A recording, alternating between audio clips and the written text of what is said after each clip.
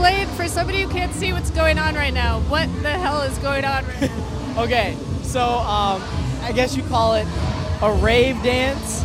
There's people out here dancing and having fun with some glow lights right in front of them. All our white t-shirts and everything are glowing right now. I'm in a dark gymnasium on the campus of Adrian College, an expensive private college in southeastern Michigan. It's crazy in here. There are students engulfed in giant plastic bubbles playing soccer, students squirting glow-in-the-dark paint at each other. And then Hunger Games archery. There's people hiding around giant inflatable cones, basically, shooting the opposition with toy arrows. So this is pretty cool. This is basically one of many Adrian College events that they put on for us. So the reason I've come here to Adrian College, except, hold that thought, I'm going to break the fourth wall now and turn down the rave music because it is hurting my brain. Much better. Okay, so the reason I've come here to Adrian College is that it's part of a little cross-country tour I'm on. And if you've been listening to this podcast series from the beginning, you already know the general theme of that tour. Welfare. Yes, very sexy. And on this cross-country tour, I'm trying to answer a simple question. 2 decades after a Republican Congress passed a bill and a Democratic president signed it, ending welfare as we know it. What in the world is welfare today, 20 years later? Now, it just so happens that many of the people at this college-sponsored rave party are 20 years old themselves, meaning they were born the same year that welfare reform was born. So, in between glow paint wars and bubble soccer and Taylor Swift songs, I was curious to know from these guys, what comes to mind when you hear the word welfare? What do you know about welfare? Welfare. I feel like I know what it is, but I can't think of it right now. Poverty. I think of like a welfare check. It's good for some people, but there's times where welfare is bad because it's just turning around into drug money or right to that liquor store. But here's the thing. All those students who just answered my question, they didn't know it until I told them, but actually, they are on welfare too.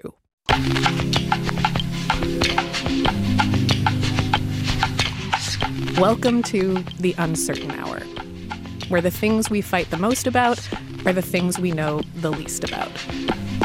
I'm Chrissy Clark, senior correspondent for Marketplace's Wealth and Poverty Desk, and this is our new podcast, all about making sense of making it in America. This season, we're going deep into one topic, you guessed it, welfare. Cash welfare for poor families. What exactly is it today? Who does it, and doesn't it help? Because to understand our economy now, we need to understand what we do for and about those with the least in it. If you haven't listened to the earlier episodes already, I suggest you do. Things will all make more sense that way. But here's a quick refresher. So far in this season, we've looked at the strange history of this pivotal moment 20 years ago when the federal cash welfare system was overhauled. We gave the system a new name, Temporary Assistance for Needy Families, or TANF, and a new structure. Rather than federal TANF money going straight to poor families, like those college students thought, I think of like a welfare check.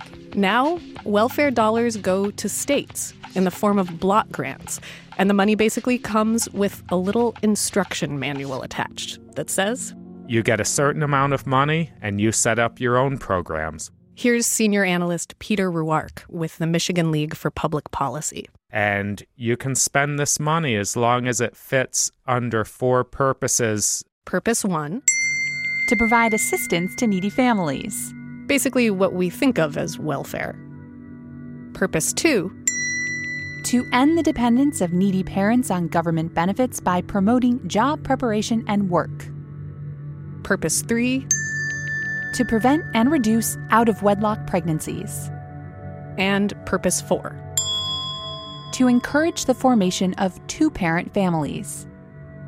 And those 4 purposes, written into the 1996 welfare reform law, have been interpreted in some interesting ways.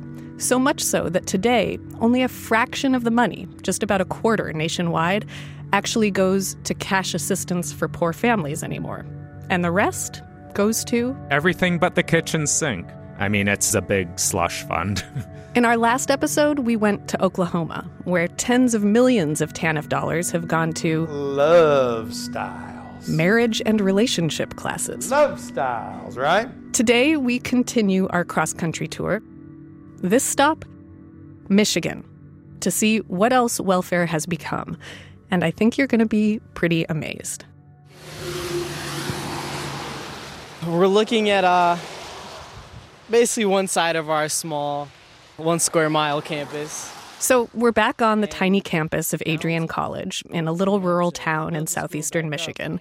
The rave party's over, things have quieted down, and I'm getting a tour past the new ice hockey rink, which is that big building right back there. The even newer fitness center. We're walking up to Downs Hall. Actually, Downs Hall is the oldest building on campus. It was here from when Adrian College began back in 1859. What's not included in this tour's stats and school trivia, of the 1,700 students who go here, who mostly grew up in middle-class or upper-middle-class families, more than half of them receive TANF money, federal welfare money, to help cover their nearly $45,000 a year tuition.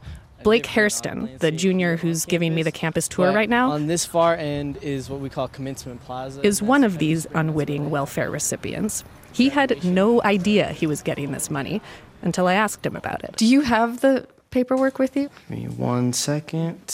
Blake pulled up his financial aid package on his phone. Okay. One of the college grants the welfare money goes to is known as the Michigan Tuition Grant. So I see the Michigan Tuition Grant. It's specifically targeted to Michigan students who go to private colleges in-state. Takes into account how much money their families make compared to how expensive a school is.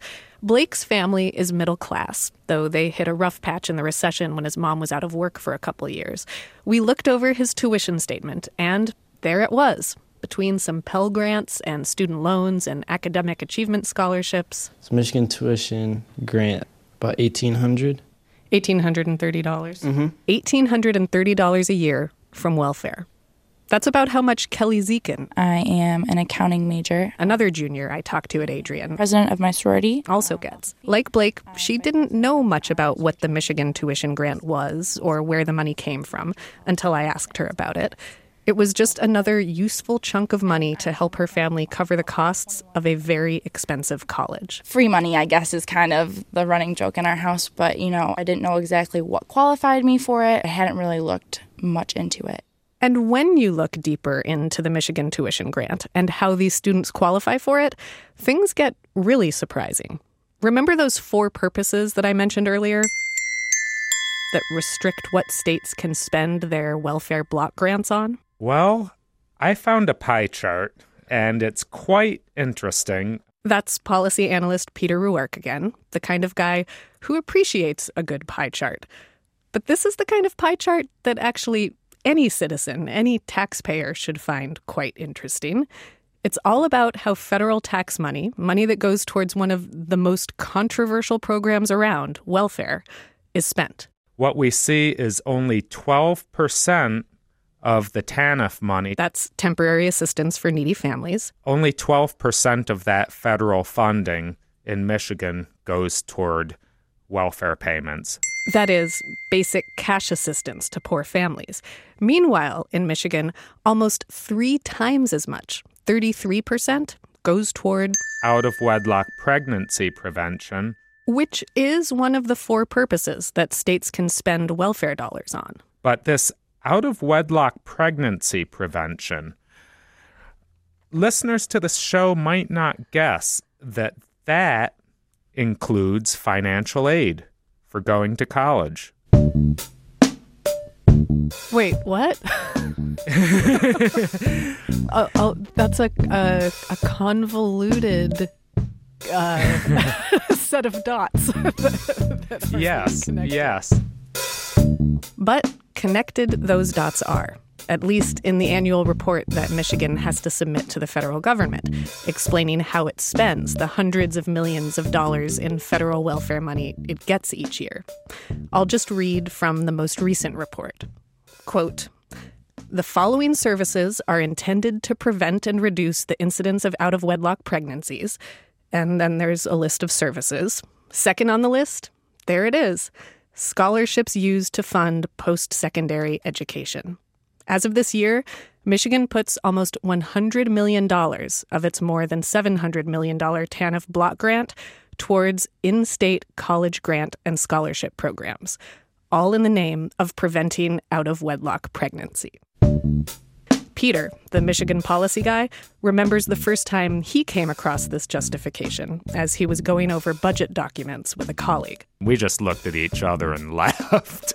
It doesn't make sense. Aside from the fact that it's called an out-of-wedlock pregnancy prevention program, there's another reason this welfare spending on college financial aid is worth examining. Some of this financial aid does not go toward low-income families. There's actually quite a bit of it that goes to upper-middle-class families. In fact, according to the most available data, about 6% of the Michigan tuition grant, which is funded by $34 million of federal welfare money, 6% of that goes to students whose families earn more than $100,000 a year. Hi, Debbie. Yeah, nice to meet you. I'm Chrissy. Hi. Debbie Petersmark lives in East Lansing, Michigan, on a tree-lined suburban street where she and her ex-husband, Mike, raised their 3 kids.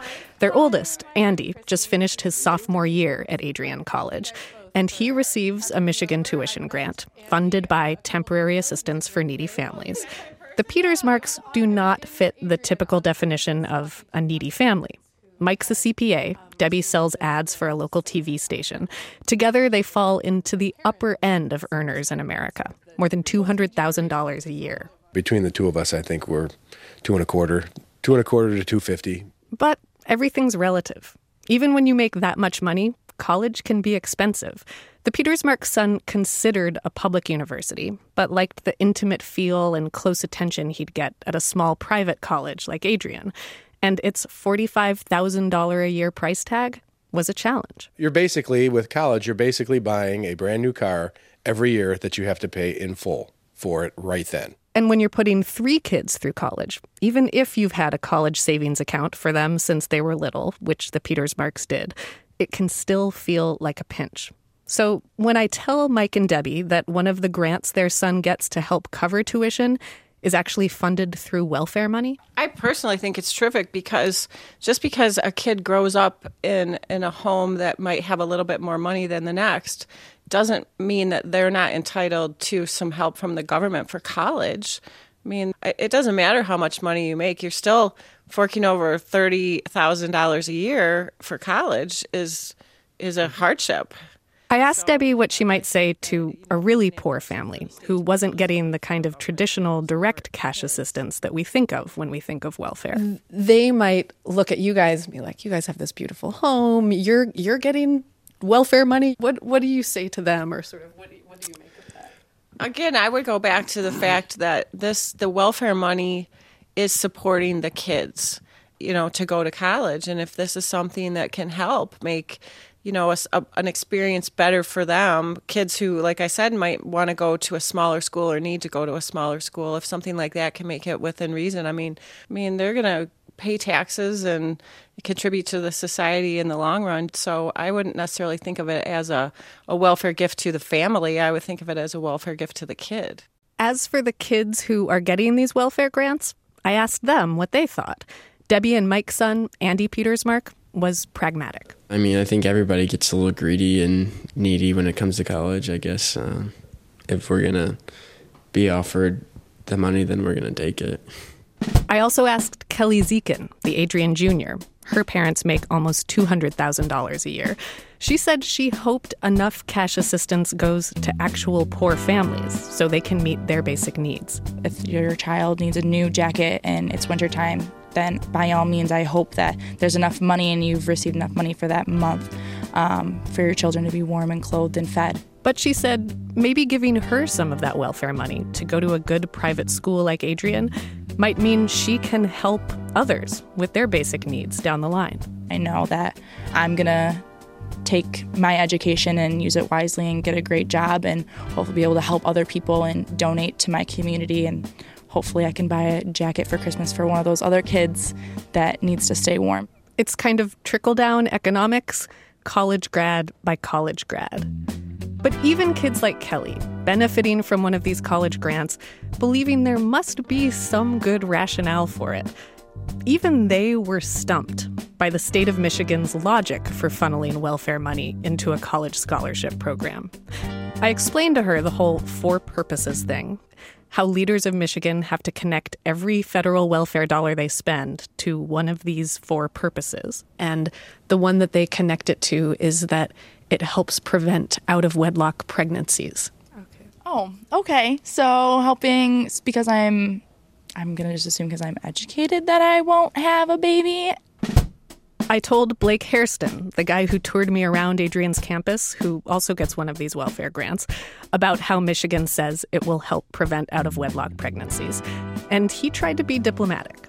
Really? Interesting. Why is that? I don't know exactly. And I told Kate Nye, a junior who's majoring in business management. She gave me her best business management take on the issue. I find that to be very interesting. I mean, I'm very thankful for that link that they've somehow come up with. And I'm sure that there are statistics that back that by all means. I just think that that's very interesting, and I'll leave it at that. Well, certainly it helps students better afford a private institution education. Frank Hribar is the vice president for enrollment and student affairs at Adrian College. He sees the benefit of using some welfare dollars to fund college grants for his students from various income levels. Adrian is just one of 30 or so private colleges in Michigan where students are eligible for these grants. Frank points out that Adrian College was recently ranked as one of the top schools in Michigan for social mobility, based on the high graduation rates of low-income students in the school. As for the welfare grants that go to students from higher income families, it's giving those families options. These are families who are also paying income tax, so they're able to access some of what they've been paying for. I asked him about the rationale Michigan uses to spend welfare money on these grants for school tuition. Because you have to tie the reason you're spending it on something to one of the purposes of the welfare legislation. And the way that Michigan sort of connects the dots is that they see this funding as a way of preventing out-of-wedlock pregnancies. Interesting. Okay. I'm not quite sure how to respond to that. It's an interesting rationale. I found it interesting, too. What exactly was the thinking behind this? My producers and I reached out to a bunch of Michigan state officials, state lawmakers on the appropriations committees for higher education, the Treasury Department, which oversees the college scholarship program. After repeated requests over many weeks, none of them agreed to comment. Then finally, after a month and a half, we got a short statement from a spokesman at the state's Department of Health and Human Services, which oversees the cash welfare program. It reads, "Studies have shown that higher education decreases the chance of out-of-wedlock pregnancies," and goes on to say, "Children born out of wedlock and their families are more likely to be poor. We want to remove barriers to self-sufficiency so that families can succeed and thrive." So that's something. But the truth is, Michigan doesn't really have to explain anything about its rationale. States have not had to present rigorous evidence, and there isn't rigorous evidence, to connect those dots and to say this is a pregnancy prevention strategy. Liz Schott is a senior policy analyst at the Center on Budget and Policy Priorities. States have simply asserted it. That's all they do. They just say, we're spending this under the third purpose of reducing out-of-wedlock pregnancies. They don't have to make the case. They just have to check the box.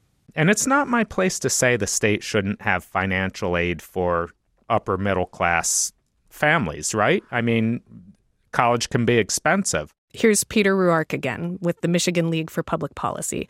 And he's right. College is expensive today. Student debt is skyrocketing, so every little bit helps. My question is, should we be using money that is intended to help people get out of poverty to send affluent and middle class 18 and 19-year-olds to universities and private colleges. In Michigan, where 16% of residents live below the poverty line, not much more welfare money goes to basic cash assistance, to helping poor families pay bills and buy winter clothes, than to this college scholarship program. That's a weird set of priorities. But even if it's kind of a head-scratcher, from a certain viewpoint, Peter says, from a budgetary viewpoint, it makes perfect sense to use federal dollars for something that you used to use state dollars for. Michigan used to fund its college scholarship and grant programs with state money. But now, thanks to welfare reform and the block grant system, it can use federal welfare dollars instead, and that frees the state to do other things with their money. Peter says that makes budgetary sense. But from a moral standpoint, we do have to ask, should we really be supplanting funds from TANF instead of using those funds to help poor people get out of poverty? Peter's not saying financial aid to families, even high-earning families, is a bad thing. That extra $1,800 or so per academic year helps soften the college tuition blow. But in those same 9 months, a poor family receiving basic cash assistance wouldn't get much more than that. A little more than $4,000 for the average family of 3. And in Michigan, most poor families don't receive any cash assistance at all.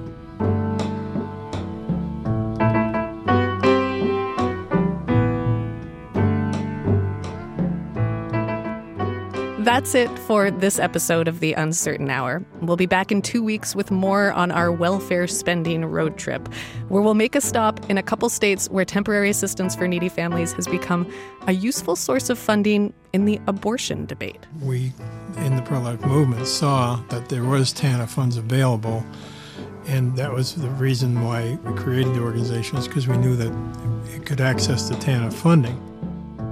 And if you want to dig into how your state spends its welfare dollars, we have a really cool tool on our website that you can explore. That's at marketplace.org/The Uncertain Hour. The Uncertain Hour happens because of producer Caitlin Esch, associate producer Gina Delvac, senior editor Nancy Fargali, engineer Jake Gorski. Mark Miller is the managing editor, and Deborah Clark is the vice president of Marketplace. Special thanks this week to the Center on Budget and Policy Priorities for all their data crunching, and to the Marketplace data team, Paul Brent, Arjuno Soriano, and Tim Kellogg. I'm Chrissy Clark, senior correspondent with Marketplace's Wealth and Poverty Desk, which is supported by the Ford Foundation. Oh, and we here at The Uncertain Hour have a question for you. As we put together our final episodes in the next couple weeks, we're curious what questions you have been forming about welfare now that you've gone down this rabbit hole with us. You can tweet us at mpwealthpoverty. And I'll say it again, thank you for all the amazing reviews you've put in iTunes. They really help us continue the work that we're doing. Please keep them coming. This is APM.